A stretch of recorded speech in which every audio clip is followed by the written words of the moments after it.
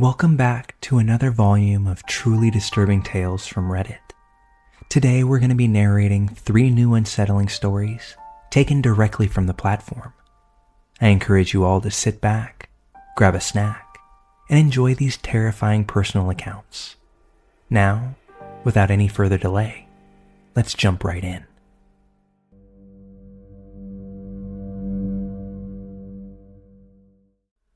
This story happened to me back when I was in college, in 2017.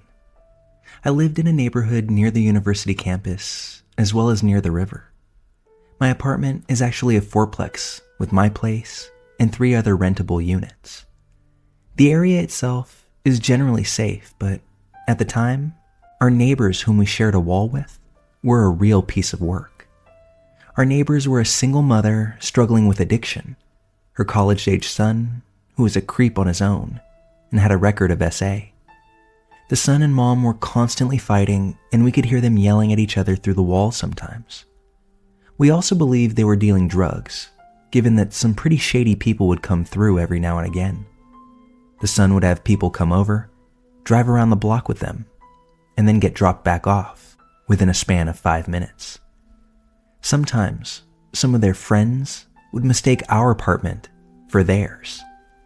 On one occasion, a man came pounding on our door at dusk, accusing someone of assault and threatening to kill us if we didn't send so-and-so outside. Apparently, he did this on every door in the apartment complex. We called the police, and once they came out, they told all of the residents that the guy was in some state of a drug-induced mania. Whether it was related to the neighbors or not, I don't know for sure. I've lived in this same apartment for about 7 years now, and a lot of craziness happened in the 3 years while we had these same neighbors. But there was one time that truly made my blood run cold. I lived with my best friend and her boyfriend at the time of the specific incident I'm about to share. Our unit has an upstairs and downstairs, with the bedrooms both being up and the kitchen and living room being down. One warm summer day, my friends and I decided to float the river to escape the 100+ degree weather. We were all young, 21 to 23, and loved to party. On that particular day, we finished a bottle of vodka on the river between the 5 of us, and I had probably drank the most. Because I live close to the river, we can get off the river at my street and just walk to my place. That day, we got off the river at around 5 p.m. I was pretty hammered, so my friends dropped me off at my place to sleep, as they decided to go to another friend's house who had a pool, all in efforts to keep the party going. I woke up a few hours later and checked my phone. It was nearly midnight at this point. My house was entirely quiet and dark. Both my head and stomach were hurting from the alcohol, so I decided to fix it by chugging some water and following up with a midnight snack. I sleepily walked down my stairs, using my cell phone as a light. I'm not sure why I didn't turn on any lights, but when I got downstairs, I saw my roommate asleep on the couch. I walked into the kitchen, and the overhead oven light that we keep on provided enough light for me to make a snack. I opened the fridge and first searched for my leftover takeout from lunch that day. My head pounded as I quietly cursed my roommates for eating my takeout, but ultimately decided to fry myself a couple of eggs and eat a piece of toast. I smashed some water and began to feel a bit better.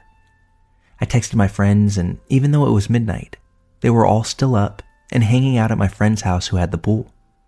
They told me to come over, and after my nap and snack, I had sobered up enough to drive. I walked back through my living room and was on my way back up the stairs to grab my shoes, when I saw something that made me freeze. I had taken another glance at the sleeping figure of my roommate on the couch, only to realize that it wasn't my roommate. My female roommate, who I thought it was, is a 110-pound 22-year-old with long red hair. This person looked to be about 170 pounds, brunette, and a woman that appeared to be in her late 30s. Obviously, not a college student that would be more common to the area, and obviously not a resident of my apartment. She was face down and had nothing covering her body but her street clothes. For a solid couple of minutes, I couldn't move a muscle. I just stared at what I could see of her face and saw that she was breathing the shallow breath of someone who was fast asleep. Without my shoes on, I slipped outside the front door and immediately called my roommates. Neither one of them answered, so I chalked it up to just being a friend of theirs that I hadn't met. I went to my friend's house and tried to forget the incident. I was hanging out like nothing happened when my roommate finally called back. The conversation went something like this. "Hey, sorry I missed your call. What's up?" "Oh, nothing. I was just going to ask you about your friend sleeping on our couch." "What? On our couch?" "Yeah, the woman sleeping on our couch. Older, darker hair." We aren't at the house. We decided to stay at the boyfriend's parents' house tonight." My heart all but sank at that point. That's when my roommates decided to head back over to our place to investigate. But by the time they had gotten home, whoever that person was, they had left. Nothing in our place was missing except for my takeout. Best we could conclude after the fact is that the woman was heavily intoxicated and confused our house for one of the other apartments in our complex. She ate some of our food and decided to take herself a nap. She had also thrown up on our carpet and used a quilt that my grandmother had handmade to cover it up. Not the greatest of thanks for providing someone a warm and quiet place to catch some sleep. This woman was ultimately harmless, but the wrong person could have easily sauntered into our apartment. And given the character of our neighbors, it could have been much worse. My roommates and I had a serious talk about locking the doors every single time we leave the house. I still think about seeing that woman's body on my couch sometimes, and it always gives me that same chill. This takes place in the rural farmland of the southeastern United States. For those from around the area, you will know that there isn't much around except for old farmhouses, fields, and the occasional subdivision. When I was around 17 or 18, I was dating this girl who went to the same high school as me. Being teenagers, we needed a place to be alone, and what better place than the front seat of my F-150. Oftentimes, it was hard to find a place to park that was away from the road and was far enough away from everyone. One evening, as the sun was getting ready to set, I remembered an abandoned house with a long driveway and a tobacco barn off some old back road with no other houses around. I had been there before and explored the property. The house itself had been abandoned long ago and currently looked as if it was being used to store lumber. The house had no doors or windows left, and the rest of the property was clearly in disrepair and didn't appear to be used at all.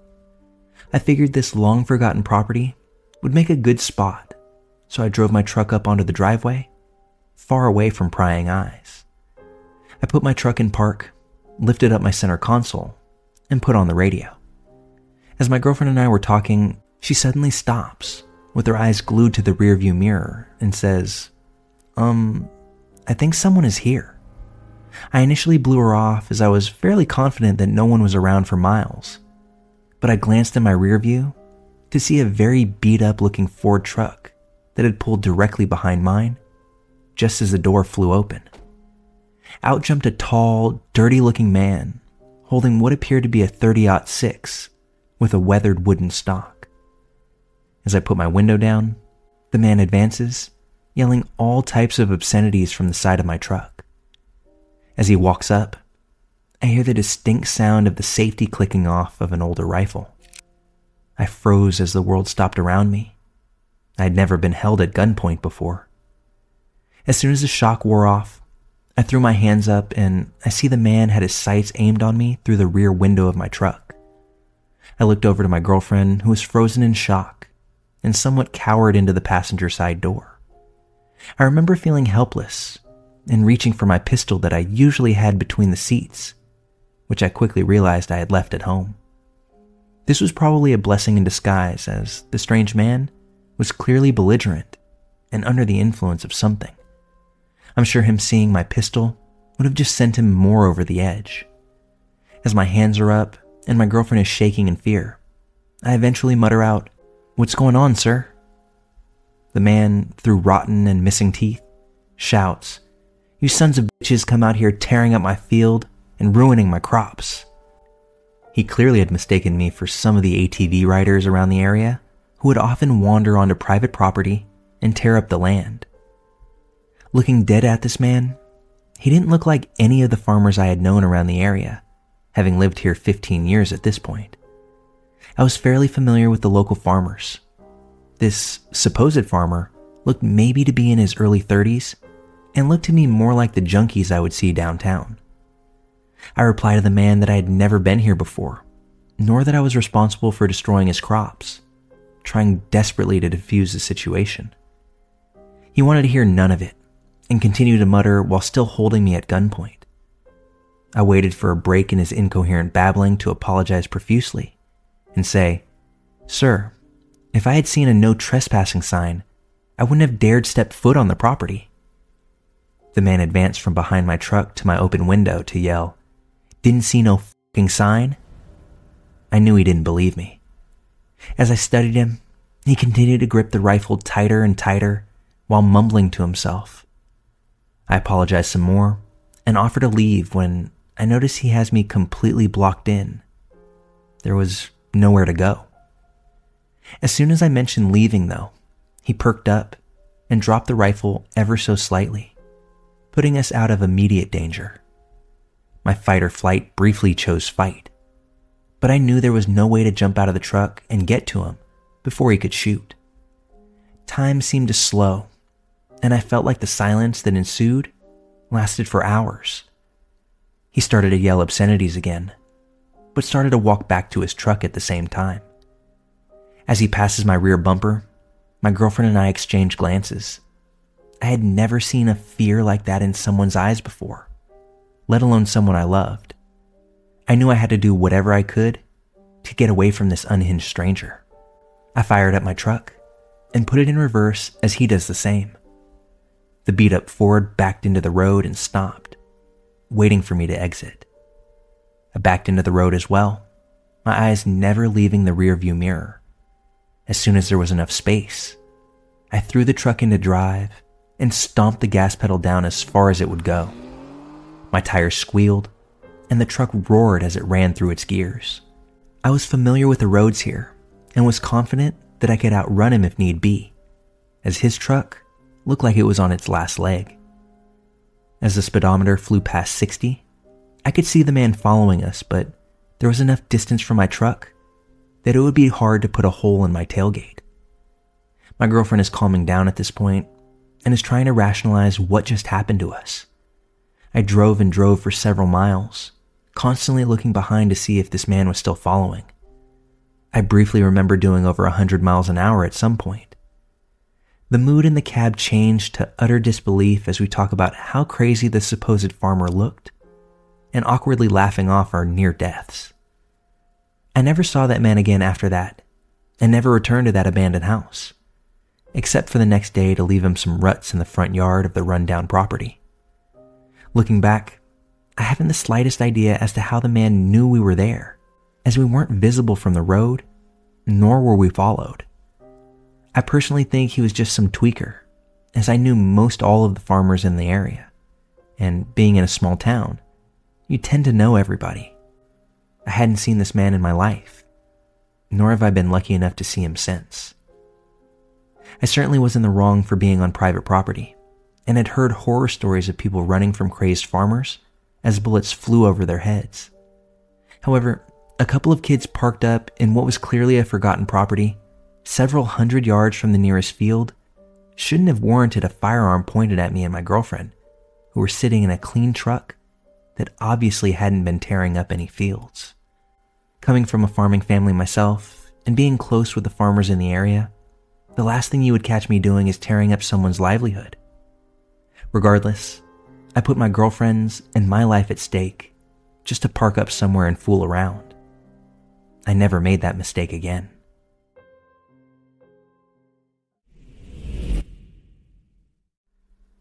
I used to fight with my parents a lot as a teenager, and that led to them kicking me out once I had graduated high school. I was almost 19 at this point, which for me wasn't a huge problem. I had my own job and my own car, and my friend's parents had a spare bedroom they were willing to let me rent out, so things seemed to work out just fine. That being said, I'm going to change everybody's name in this story for privacy's sake. We'll call my friend Kelly, and her mom Lena, and her dad Kenneth. Kenneth and Lena had a lot of weird friends due to the fact that they were huge partiers. A lot of these friends were actually really nice people, just a touch weird, and you could tell they had issues such as drugs or criminal pasts. There was this one guy, though, that was beyond weird. Just someone who, even though I didn't know him, absolutely made my skin crawl. We'll call him Joe. I came home from work one day, and the only person at the house was Joe. As soon as I walked in, he says hello, and then made a comment about how beautiful I was. Now, I don't personally consider myself good looking in the slightest. I'm decent, even average at best. So I just kind of said thanks and walked off to do my normal routine. As I was making my lunch and cleaning up my mess, I felt the feeling of someone staring at me. It was Joe. He'd followed me into the kitchen and was standing in the only doorway, just staring right at me. I asked if I could get him anything, but he just shook his head no and continued right on staring. This made me very uncomfortable to say the least, so I just kind of nudged past him and headed straight to my room, locking the door until I heard my roommates get home. I guess Joe left around dinner time, and I thought it was fine and went about my nightly routine, went to bed as usual. But he must have come back because he was sitting at the breakfast table when I went to go get my cereal that morning. Again, the whole time, he just stared. Having enough of that, I stood up, took my Fruit Loops to my room. Friday night rolled around. Lena, Kenneth, and Kelly told me they were going to throw a huge party, and I should invite whoever I wanted. I just had this feeling that Joe would be there, so I decided to invite the most intimidating guy friend that I had, my neighbor, Charles. Now, Charles was a huge guy, 6'5" at least, and I'd guess close to 300 pounds. Charles was also covered nearly head to toe in tattoos, and was a previous Hells Angels member. But he was also the type that, unless provoked, wouldn't hurt a fly. I explained while inviting him the day before about Joe. When Charles heard Joe's name, his eyes grew a little wide and he took a big, deep breath before letting out a sigh. He said that he knew Joe, and that Joe was currently on the run from the police for SAing a teenage girl the year before. Charles said without any doubt in his voice that I needed to stay far away from Joe. You think that's where the scary part ends? No, it gets worse. Now, I'm usually not a cop caller, but I went straight home and packed my things and headed out to a safe place before calling the police. When they arrested Joe, they looked through his phone, and he had multiple pictures of me on it. Most of them came from when I was sleeping or when I was in the shower. He also had texts to another person about me, and more chilling, about what he and this other person wanted to do to me. I no longer talk to Kelly or her parents, and when someone gives me a bad vibe, I instantly get the hell away from them. I'll be forever grateful to Charles because his words of advice not only validated that weird, creepy feeling that I got around Joe, but it gave me the urging that I needed to call the police. At the very least, it saved me from more uncomfortable times around the dinner table. At most, it saved me from much, much worse.